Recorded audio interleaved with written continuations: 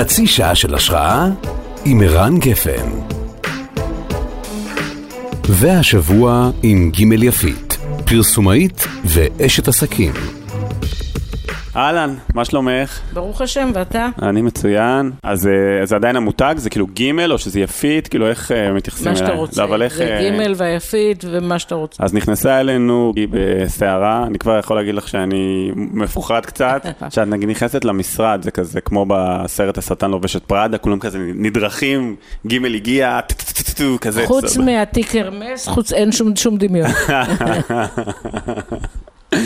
אז הסיפור קריירה שלך הוא פשוט מדהים, והוא גם, אני מרגיש שכל פעם המצאת את עצמך מחדש לאורך הדרך.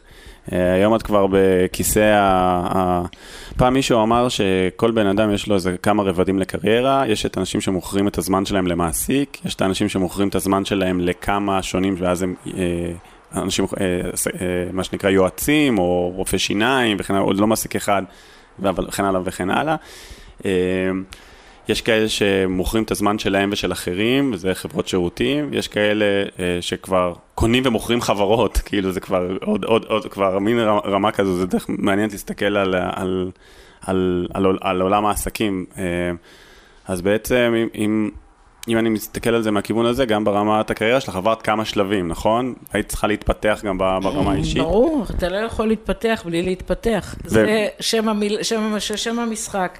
אבל כשאתה מדבר באמת על למכור זמן, אחד הדברים שאני גיליתי, באמת יחסית בצעירותי, כן. זה שלא מוכרים זמן, מוכרים שכל. אוקיי, תסבירי. אני מכרתי קונספט.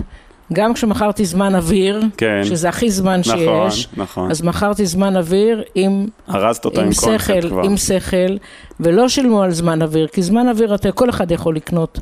כן. אבל את השכל לא כל אחד יכול לקנות. כן.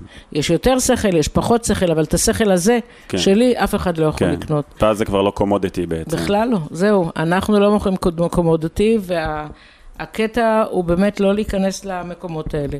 גם כשאתה מוכר קומודיטי נניח, ויש לנו חברה לקניית מדיה, שהיא פרופר קניית מדיה, שהיא קונה זמן על המשקל, אז שם זה דברים מאוד ברורים, אבל זה המטרה שלה. הם מנסים לקחת את הזמן הזה ולנתח אותו ולתעל אותו בצורה מאוד מדויקת. אבל זהו, אבל זה כל אחד יכול לעשות. אז את אומרת שבעצם תמיד מכרת את השכל ואת הקונספט, אבל האם לאורך הקריירה היית צריכה במרכאות לייצר כישורים אחרים? נגיד, יכולה להגיד לי, בשלב הזה בקריירה עיקר הכישורים שלי, ואז המצאתי את עצמי מחדש. זו שאלה, אני התחלתי עם עיתונות, בעולם הפרינט, בעולם שהיה גלופות וצינגוגרפיה. כן. ועבר לעולם שאתה משגר ידיעה מתוך אורחים ולשבת בתוך העיתון פיזית עם הסדר כדי לראות את כל הטעויות והגאות ומגיעים וכו'. ועד לעולם שאתה יושב ומשגר מהמקום שאתה נמצא, וזה יכול להיות גם בפארק. אתה יכול לשגר את המודעה או את ההודעה או את הכתבה לעיתון. דרך המעבר מעולם הפרינט לטלוויזיה, שזה עולם חדש אחר לגמרי, ושאני באמת לא ידעתי אז איך עושים סרט, מה זה פרסומת, איך מעצבים, איך מפיקים, עד להיות בעלים של חברת הפקה, להפיק בעצמי את הכל. לא הייתה לך חרדת יריעה לעבור מתחום לתחום לתחום? ממש לא. בעולם הפרינט, פתאום אתה אומר, אני אלך... ממש לא, ממש לא. איך לא? זה לא חרדה, אני ציפיתי, כשדיברו על עולם הטלוויזיה פה בארץ, כל עולם הפרסום דיבר על זה, כן. ואני באתי ושמתי את זה על אני רוצה להיות שם, לא ידעתי איך עושים את זה, כן. אבל אמרתי אני רוצה להיות שם, והתחברנו לאנשים שבאמת ידעו להסביר לנו איך עושים את זה, לא היו הרבה כאלה בארץ. כן, בזמנו זה גם היה קונספט חדשני, זה לא היה מוצר קיים, היכולת בעצם לבוא... שום דבר שעשיתי לא היה מוצר כלומר, קיים. אז הסבירו לך איך עושים את זה, אבל עשית את זה אחרת ובדרך שלך, נכון? ברור, הסבירו לי איך מייצרים את הפלטפורמה, אבל את התוכן והשכל, שוב, להפיק סרטים, כולם יודעים. אני יודעת אולי לעשות את זה יותר בזול, אבל להפיק סרטים יש הרבה מאוד חברות סרטים, אבל להביא את השכל לסרט, זה החוכמה, ולבנות באמת את המנגנון הזה, שהביא באמת את האוטוריטה, ג' יפית כאוטוריטה צרכנית, צריך לבנות אמינות, זה לתקוף את זה מ3,000 כיוונים. חשבת בזמנו על הקטע, אמרת, זה גאוני, אני בעצם משתמש בכוח שלהם כדי לייצר לי עוד ועוד ועוד אמינות, ובעצם יהיה פה מעגל שרק ילך ויגדל. בכוח של מי? של הלקוחות. בעצם הלקוחות נתנו כסף למדיה, ככל שהיית יותר, הפכת לי יותר אמינה, ובנו אותך כיותר כמותג. זה ממש לא כך. הלקוחות שהתחילו, הם לא נתנו יותר כסף, הם שילמו בשביל בחבילה, הם קנו חבילת פרסום, והם לא שילמו יותר. כן. אנחנו, בגלל שאני הצלחתי להשיג מחירים יותר זולים במדיה, אז זה, בסופו של דבר הם לא שילמו יותר, כולל הפקה של סרט, זה להפך, הם שילמו פחות. ואז נוצר, התגובה שהם קיבלו, הייתה בעשרת מונים יותר גבוהה, מהתגובה של קמפיין פרסומי רגיל. כן. מה שאני מנסה להגיד, שלהבדיל מדמות אחרת של נגיד צברה את המוניטין, ואז אחרי זה הלכה בו, ואז הפכה אותו למסחרי, בעצם, בגלל שאת היית בפרונט, הרי... אבל באו לשם אנשים שהיו בפרונט ולא הצליחו. נכון, אבל את מסכימה איתי שלאט לאט זה נבנית בזכות הדבר הזה, זה סוג של גלגל תנופה כזה? אין ספק שכשהציבור רואה, שלקוח הולך איתך פעם ועוד פעם ועוד פעם ועוד פעם. זה מעיד על, וגם דיברו, השוק דיבר על זה שזה עושה עבודה מטורפת. כן. אז זה מחבר אותך יותר, ברור שנראות על המסך היא נראות, יש בה כוח. אבל תראה, ניסו הרבה בנות ובנים, שניסו לקחת את הקונספט, ללכת עם קונספט כזה או אחר, ולא הצליחו, וכאלה שהיה להם שעות מסך רבות. כן. להפך, הם באו מתוכניות, ובאו יש את דאטה, ויש את, שהייתה אז אחרי תוכניות, כאילו הרבה מהעיתונות, הייתה מאוד מאוד... כן, היו ניסיונות לעשות את אותו. בוודאי שהיו. אותי מעניינת הפרספקטיבה, כי בעצם לקחת את זה צעד קדימה, הפכת לאשת, תמיד היית אשת עסקים, אבל עלית עוד ליגה, ובעצם כבר עברת לרמה של רכישת חברות, ארגנת קבוצה. רכשתם את סטימצקי. גם את סטימצקי. יש לנו הרבה מאוד עסקים אחרים. אז לפני שנסתכל רגע קדימה, אני רוצה להסתכל טיפה בפרספקטיבה, איך את מסתכלת היום על כל ענף הפרסום, גם כבעלים של עסקים אחרים? מה טוב בו ומה צריך לעבור תיקון? תראה, ענף הפרסום, ואני גם בעלים של משרד פרסום, גדול וטוב וחשוב, שותפה לבעלים יחידי, כי יש לנו שותפים נהדרים, עושים עבודה נפלאה. אנשי הפרסום חייבים להבין שהם, עידן הפרסום שהיה לא קיים. עידן הפרסום הקונבנציונלי שאנחנו מכירים, המדורת השבט סביב הטלוויזיה, לא קיים.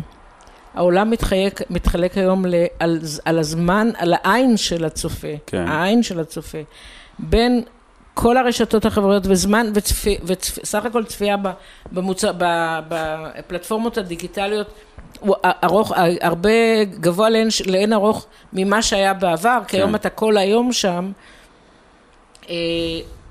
אבל עדיין העין שלנו קולטת פחות, מושפעת פחות, ומה שמאוד כאילו עובד חזק, זה מסרים מאוד נקודתיים שמעניינים אותי. אוקיי. אז זה הרבה קטנים מעניינים ופחות. אבל שוב, עדיין כדי לשמור מותג, אתה צריך לעשות פעילות מסוג אחד, לשמר מותג. לשמר וגם להצדיק מחיר. כן. כי היום באמת הלאום על המותגים ועל הכסף המטורף שאנשים משלמים על מותגים, יש פשוט הלאום, וגם אלה שעסקו בזה היום, הם תוקפים את זה. אז מה בעצם, את חושבת שהם לא כולם מבינים את זה? את חושבת שהם לא מבינים את זה כולם? אני חושבת שמשרדי פרסום רצו לעשות מחלקות דיגיטליות בלי להבין מה צריך להיות שם. יש במשרדים מחלקות דיגיטליות עם 70-80 איש, שאתה בא, אתה נכנס, אתה כאילו מה הם עושים בכלל? נכון שיש הפניה לדיגיטל, אבל הפתרונות הם בעצם בשטח. חלק גדול מאוד מהתקציבים עוברים לפעילות שטח. זאת אומרת, כדי למכור... במגע עם הלקוח. הלקוח הסופי שלי, זה יכול להיות B2B, זה יכול להיות כאילו בעלי הברים, להתמודד איתם, כי הם הלקוחות שלי, או הברמנים, ויכול להיות גם זה שמזמין את הבירה או את הוויסקי. אבל משרדי פרסום פחות יאהבו את זה, כי הם אוהבים לעשות סרט לטלוויזיה, ומה אתה עכשיו שולחתי לשטח, לברים? אם הם לא יבינו שהקלה השתנתה, והם רוצים להישאר ביחסים רומנטיים טובים שגם מניבים תוצאות, הם חייבים לפתח את עצמם לכיוונים אחרים, להציב מטרות ולשנע אותם, גם ליישם אותם. אז זה גם מעניין, כי תחשבי ששלוש התעשיות שנגעת בהן בקריירה, כולם נמצאות באיזשהו סוג מסוים של משבריות ושינוי. כלומר, גם הפרינט שממנו הגעת, גם הטלוויזיה. המשבריות הזו היא מנוף, היא יכולה להיות מנוף. אנחנו לקחנו את סטימצקי, היה עסק שעמד להתרסק, בענף שאמרו לי, את לא נורמלית, מה את נכנסת לשם? בספרים, הולך ונעלם. ושוב, זה בדיוק לקחת את כל התובנות שלנו, ולשים את זה שם, כולל האמינות של ג' יפית שיפס, לא עשיתי פרסומות לאחרים, רק אם הוא מחובר לסטימצקי. זה לא משנה אם זה אפייה לילדים, או בוקס אנד ביוטי, הכל עבר דרך סטימצקי. לפני שנכנסתם, הרי היה צריך לייצר פה קונסורציום של משקיעים, בטח היא צריכה להסביר למה את חושבת שאפשר לעשות דברים אחרת. לא, פה קנינו עם השותפה שלי, זה 80%, אנחנו... סבבה, אז... אנחנו לא צריכים, כאילו אנחנו בראש אחד. חמסה עלייך, אז לעצמך, איך הסברת, מה אמרת לעצמך שתעשי אחרת? איך ידעת ש... תקשיב, זה לא עובד ככה. אז תסבירי לי. זה לא אנחנו אמרנו לעצמנו. כן. פנו אלינו עם ההצעה לקחת את סטימצקי, אזיז, חברה בבעיה, בבלגן, שצריך להזרים כסף כדי שהיא תשרוד, הרבה כסף. וזו בעצם ההשקעה הראשונית, ולקחת את החובות של החברה. כן. פחד אלוהים. שוק הספרים בירידה, ואני בודקת את שוק הספרים, הנסיגה לדיגיטל. כן. ואני רואה שבעצם ספרי קריאה לא נפגעו כל כך. כן. מה שנפגע זה ספרי חוק, ספרי רפואה, אנציקלופדיות. את הניתוח הזה את עושה לבד או לוקחת איזה חברת מחקר? יש לנו צוות שלנו, צוות, אבל אנחנו יודעים לעבוד, ובוודאי שאנחנו, והכלים, זה מה שאני עושה עם לקוחות. כן. מזה יש לי כסף לקנות חברות אחרות, מהשכל הזה, באמת מאותם הליווי האסטרטגי, זה מה שאני עושה לכל חברה, אם היה בא אליי לקוח, זה מה שהייתי עושה לו. ואז הייתי מאוד, כאילו, ואמרתי שוב, יש פה סיכון אמנם, ושמנו כסף ביום ראשון, וביום שני עפו טילים על תל אביב. והיה צוק עידן בדיוק. רגע, אבל זיהית את הפוטנציאל, התחלת לספר שזיהית אותו בספרי קריאה. יש פה גם, אני ראיתי 150 חנויות, ראיתי 130, ראיתי חנויות, ראיתי אפשרות, כאילו מדפים, ללכת לדבר על, ומותג חזק מאוד, שיש לו קהל נאמני מאוד, מועדון לקוחות, אז היה 300, היום כבר כמעט 500,000 בתי אב, בן פורת יוסף, כן. וזה כוח. ואני הבנתי שאני יכולה להכניס לשם מוצרים שהם חינוכיים ולא ספרים. כל מחלקת הילדים טסה. אגב, ומי שעושה את העבודה זה לא אני, זה אייל, הבן שלי, הוא מנכ"ל סטימצקי וזה הוא. הוא פשוט, אני נהנית מהקרדיט. כן, אז אם אנחנו מסתכלים בפרספקטיבה, מה שלושת השינויים שעשו את ההבדל הכי גדול בסטימצקי, מבחינת מה שהיה לעומת מה שיש היום? קודם כל עובדים, התייחסות לעובדים, 1,500. כן. 1,500 עובדים שלא ידעו מה יהיה איתם מחר, דבר ראשון חיבקנו אותם. כן. קודם כל פנינו אליהם, דיברנו איתם, ואנחנו פה. אנחנו, גם השותפה שלי וגם אני, וכמובן אייל וכל הצוות, אנחנו ועוד שותפים שיש לנו, אמרנו, אנחנו כאן. קודם כל אנחנו כאן. והם, אתה יודע מה, האמינות של ג' יפית? אני לא הייתי צריכה להגיד, הם ידעו שאם אני שם, יש אימא. כן, כן, חד משמעית, הם בדיעבד אנחנו יודעים את זה. אז זה אחד. דבר שני, זה באמת להסתכל על החנויות, על הנראות בחנויות. כן, בחנויות אנחנו... שהחנות תראה מזמינה, שתהיה יפה, שתהיה... הם לא היו מספיק? יחסית היה אפשר לייצר להזיז מחוג? לא, גם סחורה לא הייתה בחנויות. אוקיי. כי זה אלף בית של קימונאות. אבל בסדר, אבל לא הייתה סחורה, כי הספקים לא קיבלו תשלום. אז העבודה עם הספקים, החנויות, אבל זה לא שלוש, יש המון המון המון עבודה. ויש את השוק המוסדי, שהוא שוק ענק. כן. שוק המוסדי זה אומר כל אותם בנקים, חברות ביטוח, שנותנים שי כל הזמן ללקוחות, ויש לי פלטפורמה, היום אני יודעת שיש לי גם 150 חנויות, זה 150 נקודות איסוף. כן.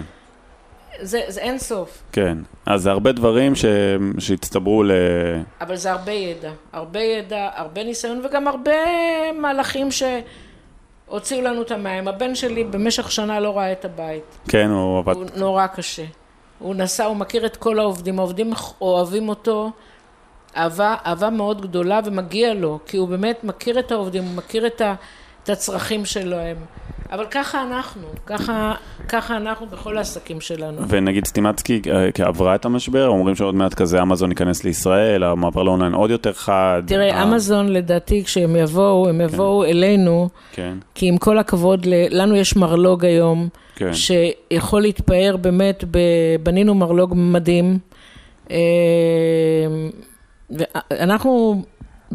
אנחנו בקהל הישראלי, בספרים ישראלים, מה, אמזון עכשיו ילך ויעשה הסכמים עם כל סופר? כן. זה לא, יש 50,000 כותרים. כן. רק שתבין על מה מדובר.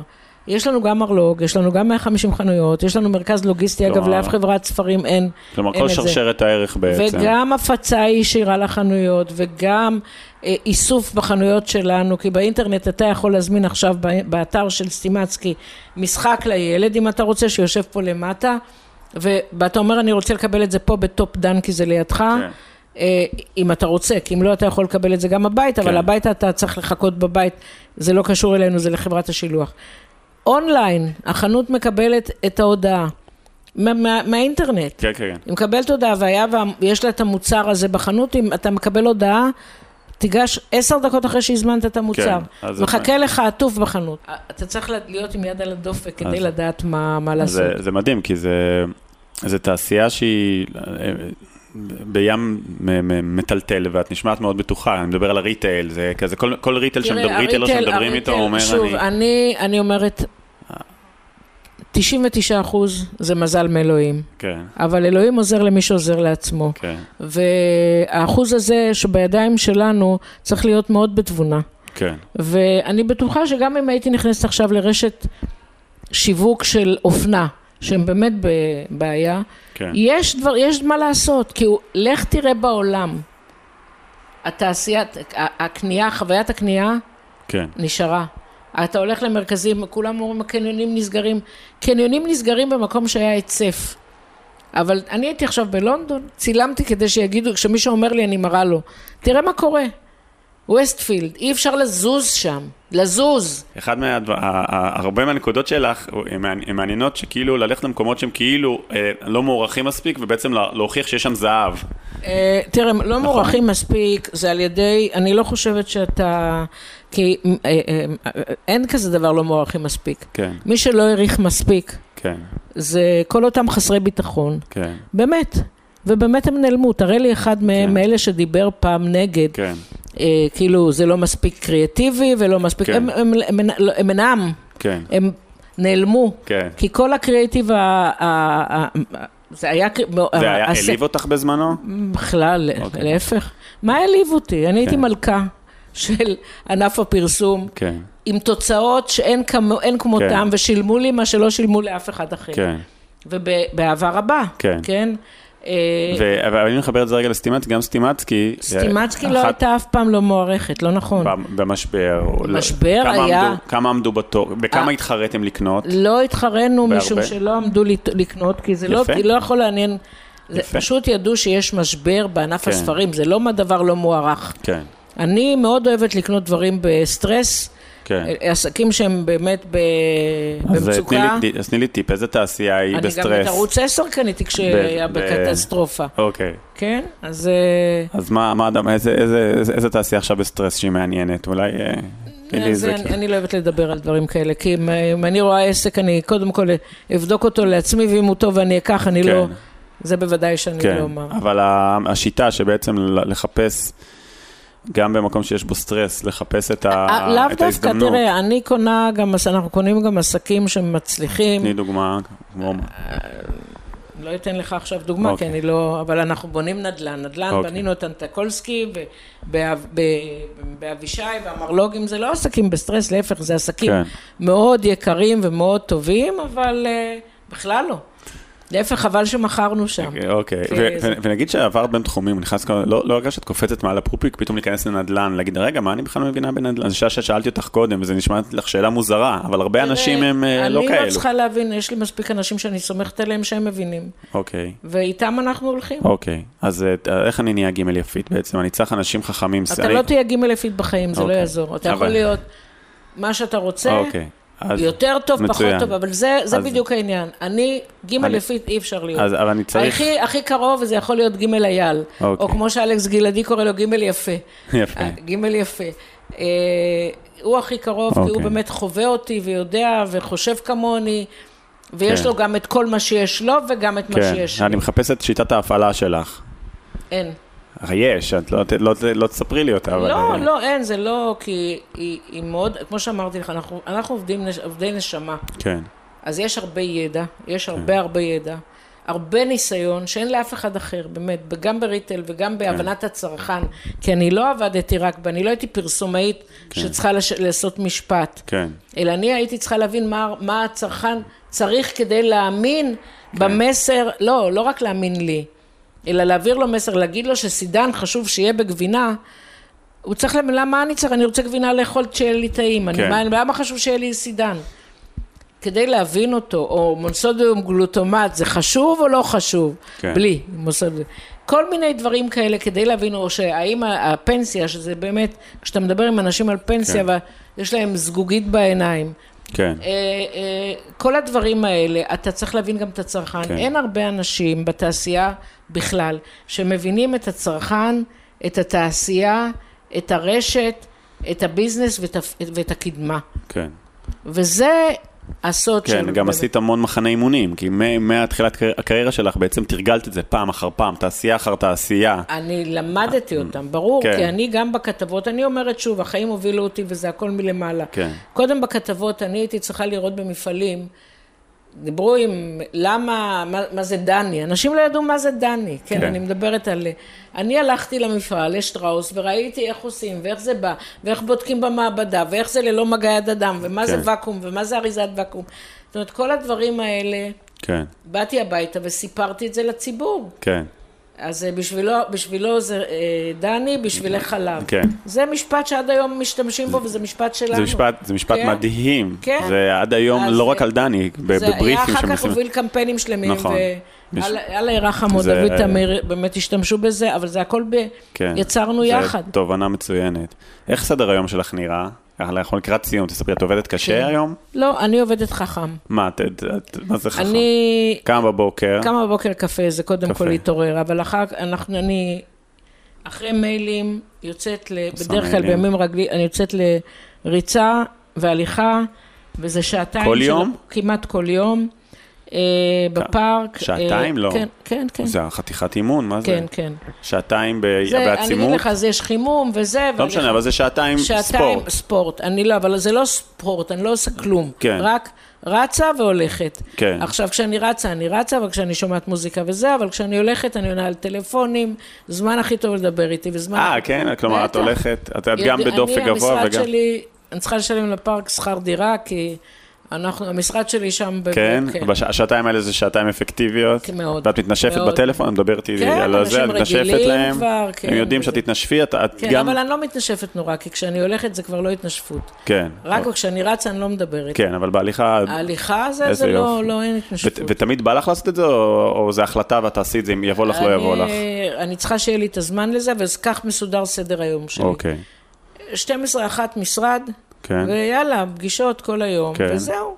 עד מתי, כמו הבן שלך? גם את עובדת קשה? לא, היום לא, גם הבן שלי. אני סבתא במשרה מלאה, אני לוקחת את הנכדים שלי 3 פעמים בשבוע לחוגים. כן. זה מאז ומתמיד. זה לא קשור. וחברים טובים, ומערכים, וקידוש בשבת, כל שבת, הכל